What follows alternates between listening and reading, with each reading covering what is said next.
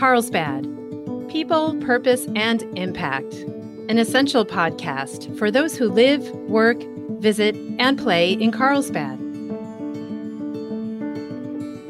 Good morning and welcome, everyone. My name is Brett Schanzenbach. I'm the president and CEO of the Carlsbad Chamber of Commerce, and I am your host today. And I'm pleased to have with me Ann Middleton. Ann is the executive director at ECOLIFE Conservation. Good morning, Ann. Thanks for joining us. Good morning, Brett. It's great to be here. Good to have you. Thank you. So I always go and do a little bit of background searching and research, etc. And I noticed that you're originally from Montana. You are correct. Yes. My wife is from Montana. Where are you from? Oh, no way. Billings, Montana. Okay, kind of, awesome. In the middle, rodeo town. Yep. No, great place. My wife's from Great Falls, a little farther north. My sister lives there. Oh, is that right? Yeah. Yeah. And, you know, up until my wife and I have been married a long time, 32 years, and up until about 3 years ago, her parents were still there. So we always, when was that next trip that we were going to be going back? And they moved 3 years ago to be near family in Texas. And so now it's like sad. We don't have a built-in reason or plan to go back to Montana. No. Yes, going back to Montana is very important for my mental and physical health. I try to go at least once a year. It's beautiful. It is. So beautiful. And we've been to Glacier. We've camped in Glacier a couple times and stuff like that. Awesome. But you have an interesting journey, started in Montana, but it says that you came to San Diego from Cameroon. Correct. So yes. Share with us, yeah. Well, I will start off by saying that growing up in Montana is probably what led me to a career in environmental conservation. Yeah. Growing up, I thought that going camping in Yellowstone, going hiking in Glacier was normal. And everybody got to do these things and hang out with bears and bison and open space. And it wasn't until I was probably in my 20s when I realized what a gift that was, that I got to grow up with that. And I hope that everyone gets to experience that kind of thing. So I'm working hard to protect those areas so that we can do all of that. So yeah, it was a roundabout journey, but I did live in Cameroon just prior to living here in San Diego. I worked for Taylor Guitars, who's based in El Cajon, which is kind of how we ended up here. My master's degree is in environmental policy, and I had a background in international wood trade, which is kind of a niche market, kind of nerdy thing. But I was working for an organization that helped basically indict Gibson Guitars for illegal logging of ebony and rosewood in Madagascar. Oh my goodness. Yes. So Taylor Guitars, of course, got wind of this and they said, hey, we want to be on the right side of this thing. What do we do to clean up our own supply chains? And they ended up buying a sawmill in Cameroon in order to vertically integrate one of their most legally and biologically problematic species, ebony wood, which is the black piece that goes on the fingerboard. Okay. And they asked me if I would help get it up and running. And so I did my best. I lived there for a couple of years, had an amazing, amazing time, great adventures. But when my contract was up for renewal, I said, I think I'm ready to go back to the United States. Yeah. And my brother lives here. He's in the Navy. So I got to know San Diego and thought, you know what? I'm going to stay here. This is a pretty great place to be. That's interesting, though. So you went from this enforcement side to helping somebody set it up properly. So that's kind of cool. Yeah, I think that, some environmentalists and environmental groups get a bad rap for being either tree huggers or enforcers or chaining yourself to things and being anti-industry. Right. And I really feel strongly that in order for us all to succeed and to live healthily in our environment and with our environment, that the private sector needs support and help to not only follow the environmental regulations that are in place, but to also be forward thinking. So I think that any company that either has internal teams that are working on sustainability or collaborate with groups that are working on sustainability and environmental initiatives, we all just need to support each other because we're working toward the same thing, right? Yeah. We all want clean air, clean water, affordable resources, biological diversity, and a healthy planet for ourselves and for future generations. Future generations, exactly. Oh, that's wonderful. So, All right, so you landed here in San Diego, your brother's connections, and then I don't know how long it was before you got connected to ECOLIFE. Was it quickly at that point, or was it there other steps in your journey? Yeah, actually, so when I found out I decided to move back to San Diego, still living in Cameroon, and I was looking for organizations that did international conservation work. And there really are only a handful here. Sure. Of course, the zoo is a big one. And so I reached out to Bill Toon, who is the founder of ECOLIFE, former executive director. And turns out he had done a lot of research in Madagascar, the same area that we were working on with the Gibson case. Yeah. And we met up for coffee and hit it off right away. They were hiring an operations director at the time. I applied for the job and didn't get it because I didn't speak Spanish, which makes sense because half the work that ECOLIFE does is in Mexico. So I thought, okay, shoot, I guess I better learn Spanish. So I'm still trying to learn Spanish, not fluent yet, but I was taking Spanish classes and did a few other jobs here in town, and their operations person left for the Bay Area. And so Bill called me and said, hey, I know you have a job, but thought you might be interested in this position. And I said, well, yes, I am. And actually, I'm learning Spanish as well. So sign me up. And that was about 5 years ago. Okay. Very cool. I wanted to bring in the mission statement of ECOLIFE. And it says, you guys, your mission is to protect wildlife, natural resources, and the people who depend on them, helping humans and nature prosper together.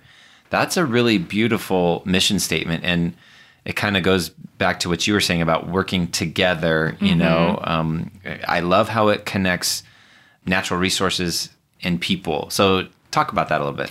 Yeah, sure. I think that historically, and we're talking way back, even 50, 100 years, environmentalism has been people versus nature, or in order to protect our natural environment, that means get the people out. Yeah. And there are enough people on this planet that doesn't make sense anymore. But also, due to climate change and other things, there are no fully natural environments on the planet anymore. So it doesn't behoove us to think of nature and civilization, for lack of a better term, separately. As enemies or, Furthermore, exactly. Furthermore, there are so many indigenous groups still around the world who live within ecosystems sustainably, and they have rights to these lands. Sure. And kicking them out not only poses socioeconomic problems in the area, but when people have coexisted and co-evolved for so long with ecosystems, why not let that continue? And when people understand the important relationships between humans and the environment and foster those and develop those, it produces results that are good for the biological diversity and for the communities. And I think the environmental movement is beginning to understand that more and more. And ECOLIFE conservation was founded on that principle, really, Right. that humans and nature must prosper together. They must have a synergistic relationship, and we have to bake in community buy-in and support around these environmental problems we're trying to solve. Otherwise, white Western conservationists might walk away from a project and it falls apart. Right. So we take a humanitarian approach to any conservation problem that we're trying to solve. And I think that's critical to true sustainability. Yeah, wonderful. Wonderful. I love that. We're going to take a quick pause. We're talking with Ann Middleton, the executive director at ECOLIFE Conservation. When we come back, we're going to talk about some of the specific programs that they have at ECOLIFE. We'll be right back. So, Ann, we were just getting into the mission of ECOLIFE and your amazing mission statement, but I'd love to pivot now and talk about how you bring that mission to life. And you guys have some really cool programs that I'd love for you to share. And you mentioned earlier that when you were doing some research in San Diego, before you came to ECOLIFE, you were looking for a group that had international connections and international footprint and work. And I know some of these programs do have that. And the one that I would love to start with is your stove project. You want to share about that? Sure. So we have two major program areas, both of which focus on changing the way we grow, cook, and distribute food to make it more sustainable, healthy, and equitable. And the first of those programs, as you mentioned, is our stove program. And you may wonder, what do stoves have to do with the environment? So 3 billion people around the world still cook over open fires. 3 billion. Mostly inside their homes. So if you can imagine 3 billion. having your wife cook dinner over a campfire inside your house. Your kids might think it's fun at first, but... Right. For a week, it might be a novel, but holy cow. It makes a mess. You've got soot all over the place. It poses tons of human health problems. Yeah, they could fall into the fire, breathing in the smoke. Breathing in the, In addition, on the environmental side, they're extremely inefficient. They use a lot of fuel wood, and that comes from forests, right? So we build stoves that are culturally appropriate. They're designed in Mexico by Mexicans. Our whole stove program is in Mexico. They're trackable, they're traceable, they're cool to the touch so kids don't get burned. Right. And they use up to 60% less fuel wood. Wow. So we are able to go into communities and say, would you like a stove that is safer, it's cheaper because you're not paying for fuel wood, and your kitchen's cleaner, and it allows you more time in the day because you're not collecting firewood. So most mothers are going to say, sign me up. Exactly. Where do I sign up? Exactly. And then on the environmental side of things, it's almost an ancillary benefit that they use so much less fuel wood. And we work specifically in the monarch butterfly biosphere reserve in central Mexico, where the monarch butterflies migrate for the winter. So we're protecting that forest from further deforestation so that the butterflies can actually survive in the winter. Wonderful. Yeah. Protecting their ecosystem by providing a reason to not need to cut it down. Exactly. That's powerful. And so how long has that program been going, and how many stoves have you guys put out into the world, so to speak? We've been doing this since about 2013. We really started ramping up in 2017, and I think we just built our 11,000th stove in the last couple of months. Our goal is to build about 50,000, and that would enable us to completely surround the reserve with a 15-kilometer buffer zone so that the people and the forests are protected. Keep that ecosystem for the monarch butterflies intact. Oh, that's wonderful. Okay, so you have your stove program, and then talk about your sustainable agriculture program. Yeah, so we also tackle sustainable ag because agriculture is one of the main drivers of habitat loss. We're clear-cutting land all across the planet for ranching and for growing food. And so people need to eat, right? And we're going to keep having babies, I'm guessing. So that means we're going to have to figure out a multitude of ways to feed ourselves more efficiently. Right. And with aquaponics is a soilless agriculture in a recirculating system. Have you heard of hydroponics before? Oh, yeah. Okay, so it's plants where the roots are submerged in water, but with aquaponics, you also have an aquaculture component. So there's a fish tank on the side. Yep.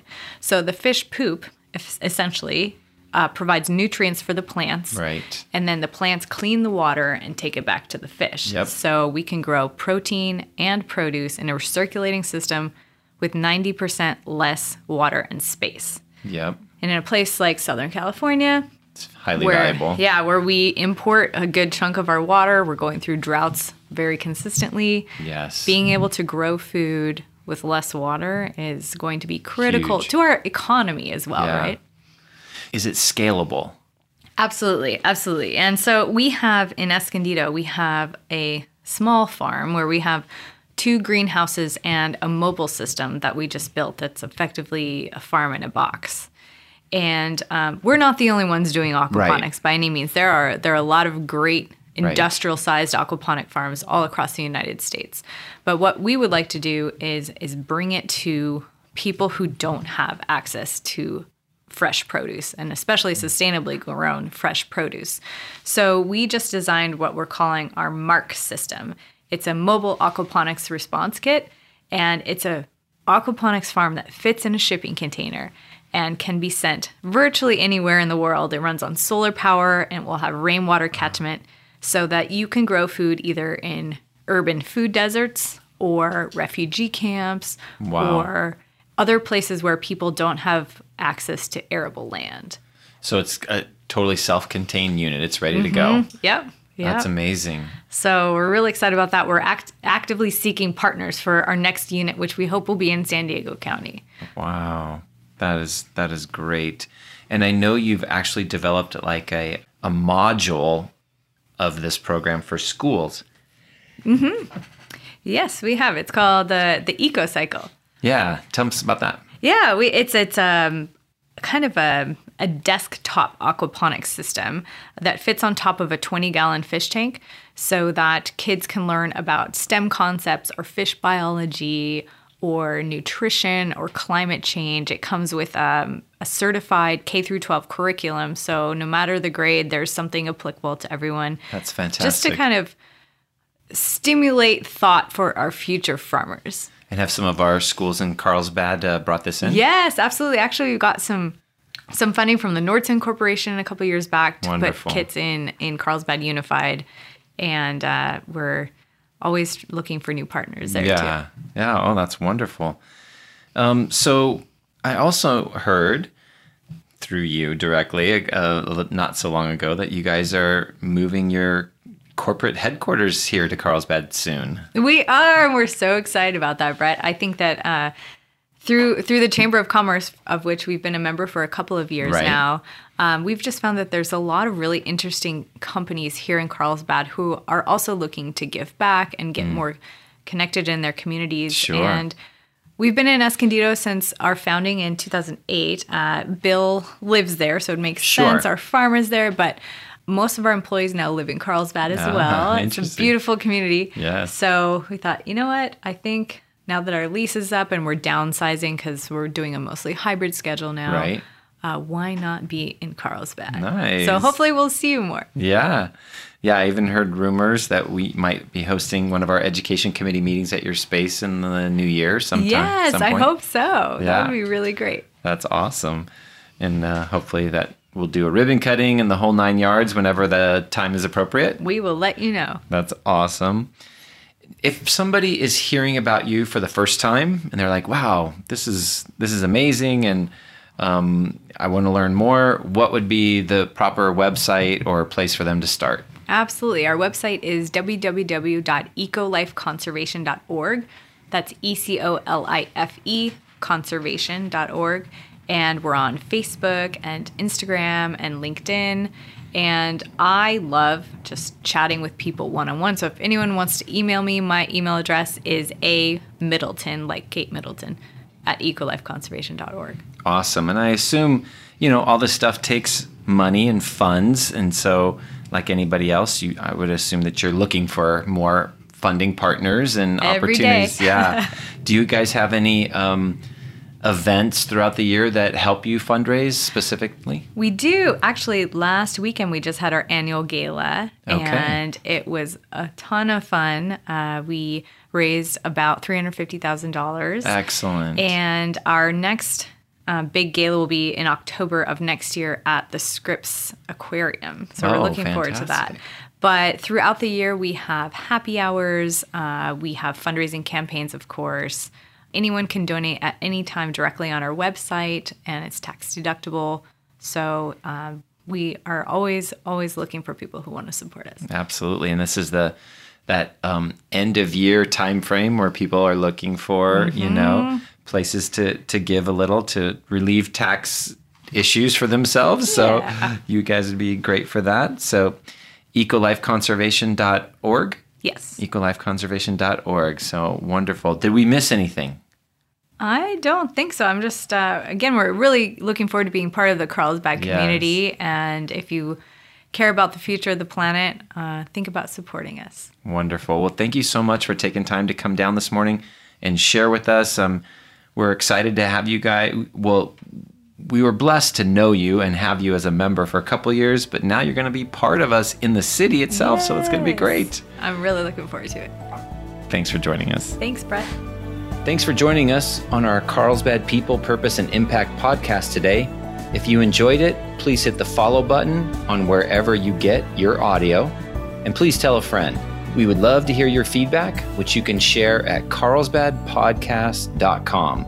You can leave us a review, ask a question, or leave an audio comment, which we can play on the show in the future.